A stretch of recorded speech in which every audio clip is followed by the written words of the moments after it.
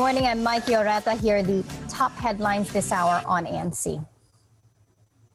Children headed to school and adults off to work in Israel can now go maskless for the first time in over a year. Israel has dropped its indoor mask mandate, ending one of its last main restrictions as new COVID-19 infections continue to drop.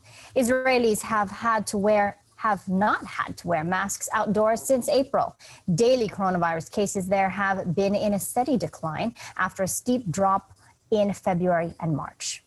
They have logged either 0 or 1 daily COVID-19 death this month. About 55% of Israel's 9.3 million population are fully vaccinated. And the program has now been expanded to include 12 to 15-year-olds. However, masks are still required for unvaccinated patients or staff in medical facilities, people en route to quarantine, and for passengers on commercial flights. Here at home, the spread of COVID-19 is now faster in the Visayas than in Luzon and in Mindanao. According to the Philippine Health Department, the Visayas recorded the steepest increase in infections in the last few days. The Eastern Visayas saw the biggest spike in cases at 118%. The DOH blames the minimal observance of basic health protocols and mass gatherings for that surge. As we're seeing increases in Visayas and Mindanao, and while they are fairly small areas, we see na ang kanilang healthcare capacity yung fragile din. So kailangan, habang hindi pa overwhelmed ang ilang areas natin sa Visayas and Mindanao, natuto na tayo from NCR Plus na ngayon pa lang dapat ino-augment na natin ang ating critical care capacities. Critical care ICU beds. Philippine Vaccine Chief Carlito Galvez Jr. vows to Mindanao lawmakers that the island will receive more COVID-19 vaccines once additional jabs arrive. In a statement, Galvez said that around 6 million more vaccines are expected to arrive this month. So far in June, the country has received 4.3 million jabs.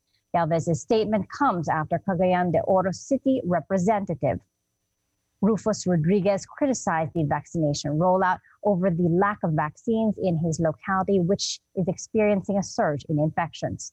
The Philippines has received over 12.7 million vaccine doses overall. Senators grilled COVID-19 task force officials over vaccine prices during Tuesday's hearing into the Philippine vaccination program.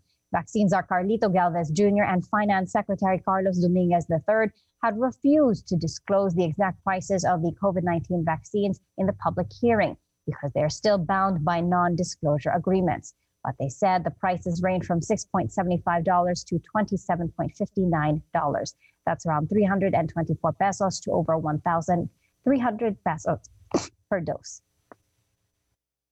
In fairness, the price range given by Secretary Dominguez is within the range of what we know to be the worldwide pricing. I am in the opposition. Let me commend Secretary Dominguez and Secretary Galvez because I do not see the traces of the sticky fingers. That at the start of this pandemic, a lot of talk about overpricing of the PPEs and the favoring of the certain contractors. And those were the top headlines this hour on ANC. I'm Mikey Oreta. Please stay safe and keep it here on ANC.